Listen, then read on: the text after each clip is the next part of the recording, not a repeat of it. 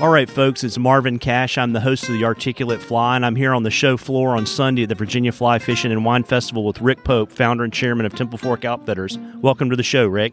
Marvin, thanks, man. It's great to see you again, and it's great to be at the Virginia Fly Fishing Festival. I don't know if this is 12, 14, but Bo's done a great job with this event, the venue, the trying to get new people in the game. Love everything about it. Yeah, it's great. Did you guys have a good weekend? Yeah, I mean, weather today was a little bit less than ideal. Kind of cut the traffic down a little bit, but every vendor here is a customer and a friend, and we got to spend more time with customers and friends that are not necessarily your traditional consumer. It was great. That's great. Well, I ask all of my guests what their earliest fishing memory was. I was fishing before I could remember anything with cane poles, and we had a creek and a river not far from my house growing up on a farm out in the country in central Texas. Cane poles, bluegills, farm ponds, all that kind of stuff. Early vintage tenkara, I guess you'd call it. Good old cane pole? Absolutely. And so when did you get pulled in the dark side of fly fishing? I started a bit in the early 60s with a Shakespeare Wonder Rod and a wind-up reel, which would get a bluegill up on plane when you press the button on the wind-up reel, and a foam spider that once it got eaten a few times, it would sink a little bit and put it over a brim bed, and it was irresistible. First hardcore fly fishing, cold water fly fishing, was on the Bow River back in the late 70s. Deer hunting up there was less than gratifying because it's one and done and freezing cold, and the outfitter that I hunted with had the Bow River Company, which was at the time the only outfit on the Bow River that did float trips. And I'm telling Russell Thornberry that, I need to find something else to do. So to come back in the summer and go fishing on the Bow. 78, I think it was. And God, it was incredible. My skills were horrible. The fishing was incredible. And had a great time. Go up, spend a week, come back with wrists and hands blistered and taped up, and, didn't know how to cast, knew how to fish, which is an advantage, but it helps. That was the first, the first indoctrination into cold water fishing. And so as you got deeper into fly fishing, who were your mentors in the sport? I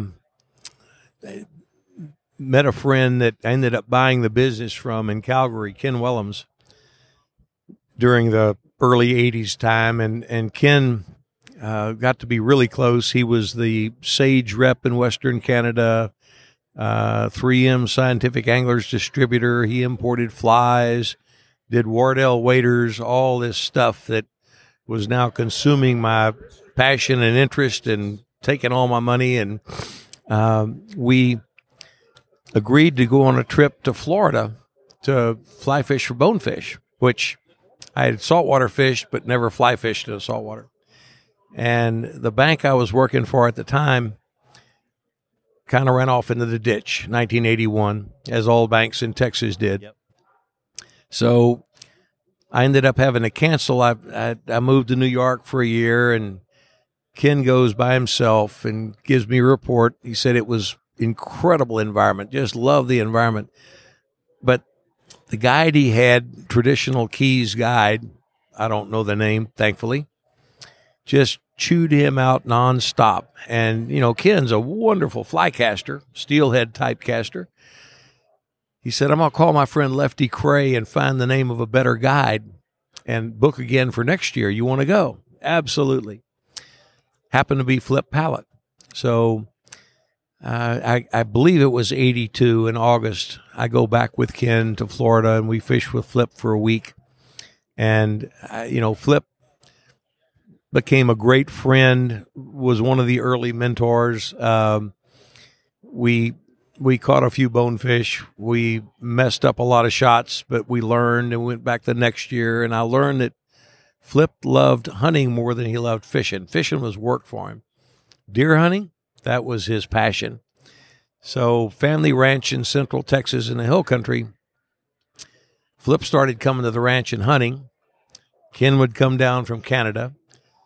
We'd spend a week at the ranch. Then we'd go spend a week in Florida in the late summer with Flip, and go spend a week in Canada with Ken in the middle of the summer on the Bow River. And it all kind of evolved from that. 15 years in 3 different Wall Street firms, listening to these guys talk about the fly fishing industry. And I guess it was probably 86. We did a trip to Belize that was hosted. We had Lefty, Flip, and Mark Sosin. Wow. And 6 anglers. And that was my first FaceTime with Lefty Kreh. And we had probably the worst trip ever for bonefish in Belize. But the impression that Lefty left with all of us was truly incredible. Forward a few years, 95, I was at Bear Stearns, and they decided they were closing the institutional fixed income office in Dallas. So the option was to move back to New York or to Chicago. Family ranch in Texas, and in the mid-90s, this was not as much fun anymore, and it looked like the opportunity was kind of dimming a little bit. So I bought the business from Ken in the U.S. And at the time, Springbrook Trading, we did waders and flies. And mercifully, we don't do either one anymore. I found out that all waders leak, just a question of when.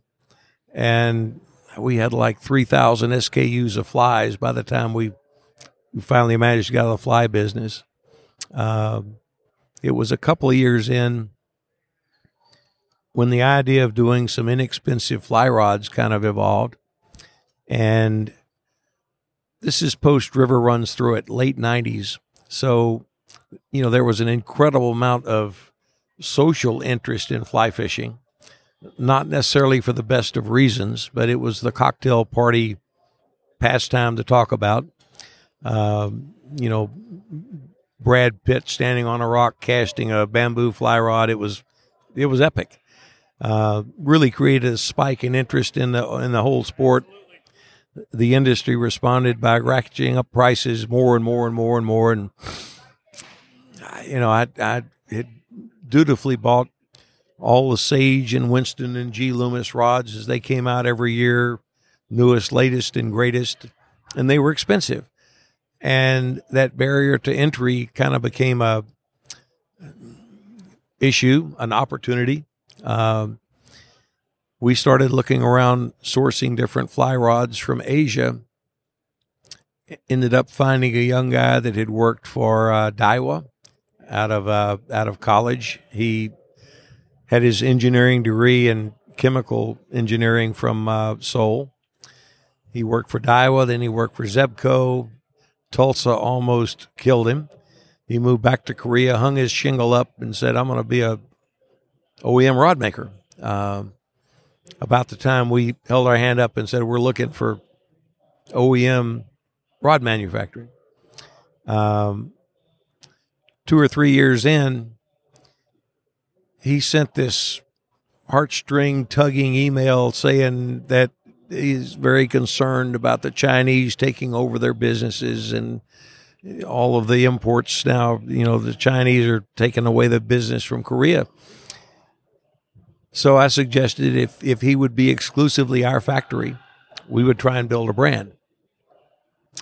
Turned out great.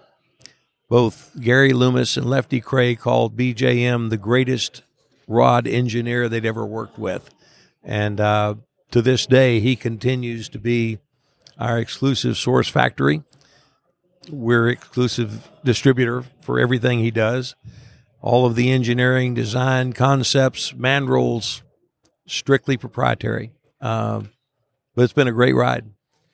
What was it like going from a career in finance into manufacturing, and kind of what was the biggest surprise there? Because that's really kind of different, I would imagine, going from Wall Street to actually running and operating a manufacturing company. Given I had no clue what I was going to do or how to do it, the biggest shock was going from making good money to nothing. Yeah. So feeding this beast for the first 5 years or so was a real, lesson in becoming frugal. It as we kind of turned the corner in a non-traditional way with TFO, we put more focus and emphasis on consumers than we did on advertising, traditional, media marketing, print ads, etc., which were pretty much dominant before Al Gore invented the internet. And but it's been incredibly gratifying. Probably of all the friends I've ever made in my life, this family has been more gratifying to me than any of the groups I've been with ever. Really good people in fly fishing. Yeah, I think they're some of the most generous people I've ever met. With Temple Fork, when was that moment when you knew that what you wanted to do when you bought Springbrook was going to happen? Can you remember that moment? It would have been the late 90s, 4 or 5 years in. We had, started off with 3 different 2-piece rods, 5, 6, and 8 weight. As I recall, they retailed for $75 and $80, right? We wanted dealers. We didn't want to sell direct. In the process of finding something else to do to avoid moving to New York or Chicago, I looked at catalog idea, retail store idea, but felt like something that's a little more institutionalized would be more controllable and less of a dice roll. We went to a show, the biggest retail show in the country. Used to be Somerset, New Jersey. Now it's Edison, New Jersey. Chuck Furimsky, 3-day show, 12,000 people. And our second sales rep was in New England, Jake Spear. He said, I want to be your rep, but you have to do the show in Somerset. Well, that's cool, but we don't have any dealers. So you're going to go up there and show rods and not have any dealers, and that didn't sound very compelling. So I said, I'll ship you 50 of each, 5, 6, and 8 weight rods. We'll sell them at retail out of the booth, Somerset. So Friday, Saturday noon, we're out of rods. All the dealers there are upset. We're selling direct. And here's some, fly-by-night importer selling rods direct in our market. 4 weeks later, we had 4 dealers. And that was really the epiphany moment that, this is going to work. Dealers felt like we were the Antichrist because we were too cheap.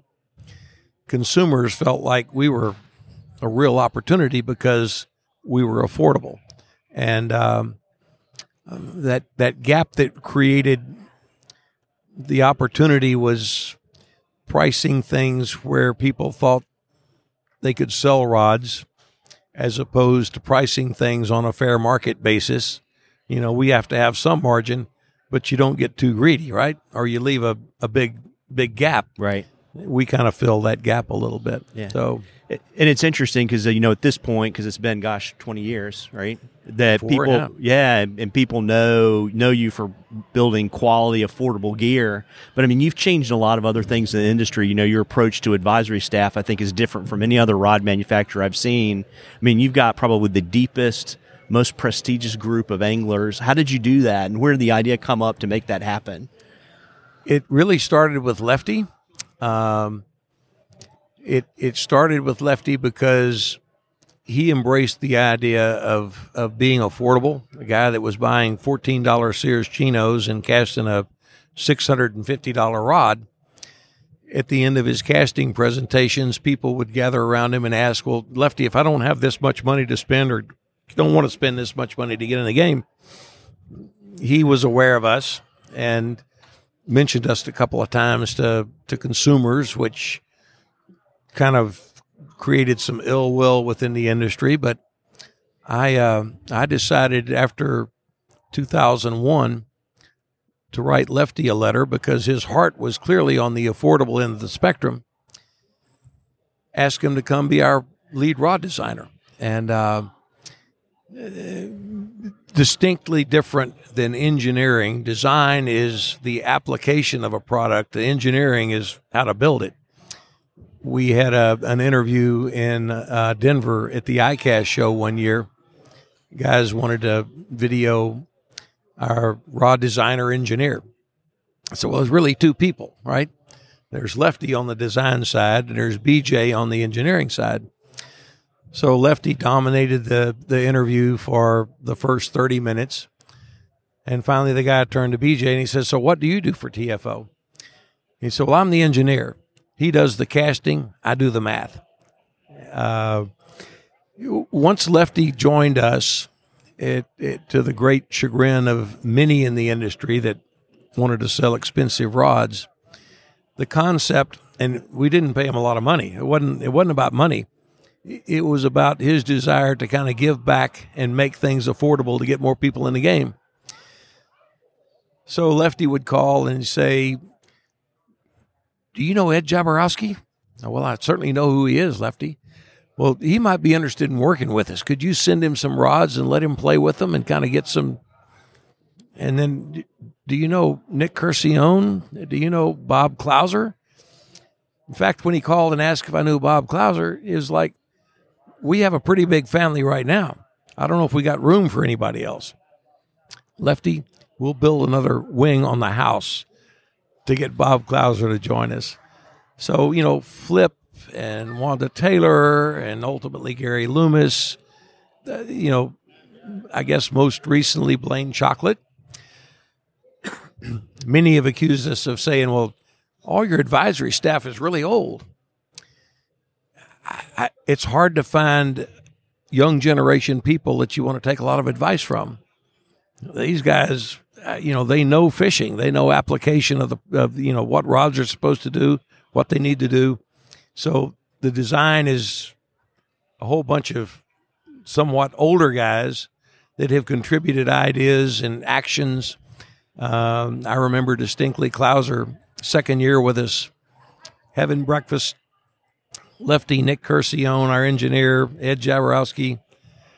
Klauser at breakfast says, I love our rods. I've cast through all of them, but I think there's an action that we need that we don't have. So it gets the old EF Hutton commercial. It goes really quiet. He said, when you backcast a weighted fly, it tends to shock the rod when you turn it around. I think it was Curcione. Could have been Ed. You mean like a Klauser minnow? Yeah. Like, weighted Klauser minnow. He said if we had a little bit longer, softer tip, but still had a stout butt to fight a fish with, it would take some of that shock out of a backcast with a weighted fly. Ed says, "Bob, we don't need another fly rod. You need casting lessons." So hanging out with these guys, they were like a bunch of high school kids and just became wonderful friends. They still are. Yeah. Miss Lefty greatly, but as a family, truly luckiest guy that I know to have worked with all of them and to continue working with all of them. Yeah, it's really great, and also I think your approach at Temple Fork to outreach is different. Like I really learned about your rods through your interaction with Project Healing Waters, and I know you're active with Casting for Recovery. That's very different. How did that come about? A mutual friend, John Bass, who passed away last year, who knew Lefty, and John was a paraplegic, wheelchair, so he needed some adaptations made to rods so he could cast and fish. He was a passionate fly fisherman. He called me up one day and said, "I've got this friend in Maryland that has been going through some treatment at Walter Reed, and retired Navy captain Ed Nicholson, and he wants to take some of these wounded vets that are coming back from the Middle East. He wants to take them out, teach them how to fly cast, tie flies, do that stuff. You got any rods you can send out and help him out?" Absolutely. Being one who did not serve, feeling an obligation to try and help is powerful. So a couple of times that year we sent gear out, let Ed take people out cast. And we had, again, the show in Somerset. Ed, Doug Matty, who was at the Pentagon at the time, and Evan Forsyth, who was one of their first recovery participants. This is before Project Healing Waters. Ed came into the booth with thanks, and we want to do more of this. And I suggested that we'll make the program a couple of rods, 5-weight and 8-weight. And you won't make a bunch of money on it. We give all of our profits to the organization, but it gives you something to show and hand out and look at and feel and touch, and has your logo on it. I guess it was summer before last. David Folkert said that they had already, through 200 plus programs, direct purchases from us over 11,000 fly rods. Wow. So you think about how many people that's touched and how many people that's helped. Very, very gratifying. And it's much the same with Casting for Recovery, breast cancer, real recovery, mostly men recovering from cancer or in cancer treatment. We're working on a project, the Mayfly Project. The name doesn't tell you what they do, but they take foster children and mentor them in fly fishing. And they believe and have proven that, a foster child with fly fishing skills and interest becomes a much greater candidate for adoption within the family of people that fly fish, because there's a certain amount of affluence and a certain amount of shared passion. And so we're working on a couple of rods for that program as well. Yeah, that's fantastic. It's I think people that haven't fished before just never really understand the healing power of being outdoors. You read more and more. In fact, I saw an article, I think this morning on one of the news feeds I get on my phone on the internet about, getting people outdoors and fishing, and how much more beneficial that is than trying to medicate with drugs. Color me not surprised, you know? No, it's what keeps me from being a bad person. Well, it's about as mentally calming and soothing as anything I've ever done. It's something you can do into your 80s, and Lefty's case into your 90s. So team sports are great, in spite of the fact the Cowboys lost last night. The good news is, when you learn to fly fish, you do it the rest of your life. And you can do it anywhere: saltwater, freshwater, warm water. It makes you extremely more aware of the environment, the water resource, the entomology that's going on, the things that we need to pay more attention to and take care of. Yeah. From a capitalist standpoint, it's easy to say you just want to get more people in the game. That's true. But from a passionate standpoint, you want to get more people in the game, because they're going to do more good for the stuff that you love to do. Yeah, I agree. Yeah, and one other, I guess, kind of the last part of the three things I think about, in addition to affordable, high quality gear, is you guys have a really different approach to marketing. I see you at a lot more shows. I mean, it's just a different way. Talk a little bit about how that came about, and you decided we're going to do things in a different way and market our products. Pretty simple. We didn't have enough money to go out and spend $5,000 for the inside front cover of Fly Fisherman magazine. But you go out and make friends, and you make them happy with your product. You define value as the optimization of price and performance, right? And any price can define a consumer's level of value given proper performance. So we worked on keeping the price as low as we could, making as many friends as we could, shaking hands with as many people as we could, and asking them to tell their friends. And that worked very, very slowly. Advertising creates a need for dealers to feel like they better stock something, but it doesn't create sell-through. Consumer demand ultimately is what drives the bus. And as long as we keep consumers happy, they'll tell their friends and come back and want more. And that's proven to be the case over the last 24 years. And it's interesting reading trade publications, and I know you're concerned about participation, and you and I have talked about this a lot.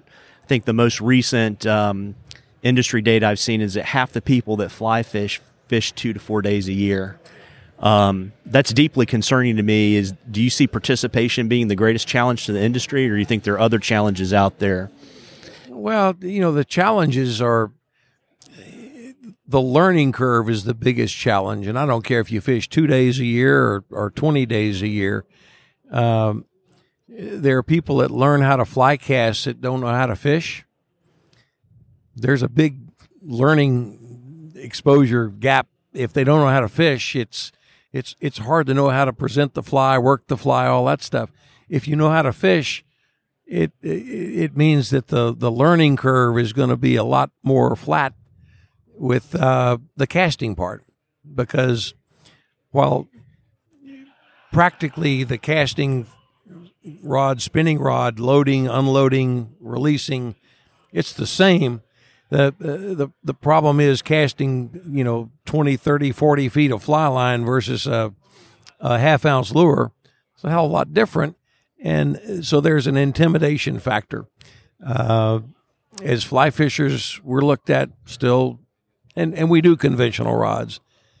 We're elitists and snobs, and which couldn't be further from the truth. I recall an early trip with Lefty in East Texas bass fishing. 10 o'clock in the morning, it starts to get windy. Lefty turns around and he says, "Rick, did you bring one of those damn spinning rods?" "Lefty, you're a fly fisherman. You can't fish." "Oh, hell with that." He said, "I just want to catch fish. I don't care what we catch them with." That's the right attitude. If you can catch a fish with a fly, it's so much more rewarding, personally gratifying, adrenaline inspirational than just doing it with a spinning or casting rod. And I'm not opposed to either one, but given the environment and the opportunity, the fly is just a lot more fun. Sure. Once you get over the learning curve of casting, or once you get up to the speed of now that you learn how to cast, you learn how to fish, right? Sure. And I know relatively recently you've moved into conventional tackle. Kind of, is that just a natural evolution of what you were doing? And did you see an opportunity to be as disruptive in conventional tackle as you've been in fly tackle? We don't have the price advantage in conventional tackle that we had in the fly fishing market. So as opposed to being the very affordable high performance, we're kind of the mid-priced high performance in conventional tackle. Very different market. Consumers are very different than fly consumers. They lock onto a brand and they fill their boat with one brand, and that's good. The hard part is getting kind of breaking into that whole thing. The process is the same though, Marvin. You go out and you make somebody real happy and ask them to tell their friends, and it grows from there. So we started in 2009 when Gary Loomis joined us and helped us design our first rods. He subsequently moved on and now is working directly with Edge, the little factory behind his house. His influence was great. His insight into actions and, consumer desires and interests and all that stuff, wonderful. But from an engineering standpoint, he moved a different direction. We moved on. It's really a market that's 20 times bigger than the fly market. Our factory in South Korea, in Incheon, we tested its capacity limits last year, and we're kind of working on that, addressing that. The conventional side, though, is really where our next big growth opportunity is. Meanwhile, we don't step off the accelerator on the fly side. We're prototyping new stuff, and advisors and ambassadors have ideas, and different fisheries have new techniques, and whether it's a Jason Randall and high stick nymphing, or a Blaine chocolate and a musky rod, or it's really fun and challenging. That's fantastic. Can you share a little bit with my listeners about what 2019 holds in store for Temple Fort? Incredibly optimistic about 2019. 2018, in spite of what the media would sound like was a great year for consumers, it's almost like people have been working so hard they didn't have time to fish. It's an interesting industry because in economic downtimes, people get laid off. They don't work as much. They got more time to fish. So we're kind of a counter-cyclical industry. If times are really good and you're at full employment, it's people are too busy. You got 2 income earning families with kids and got no time to fish. Well, I think there's a point at which putting down the electronics as a Gen Xer,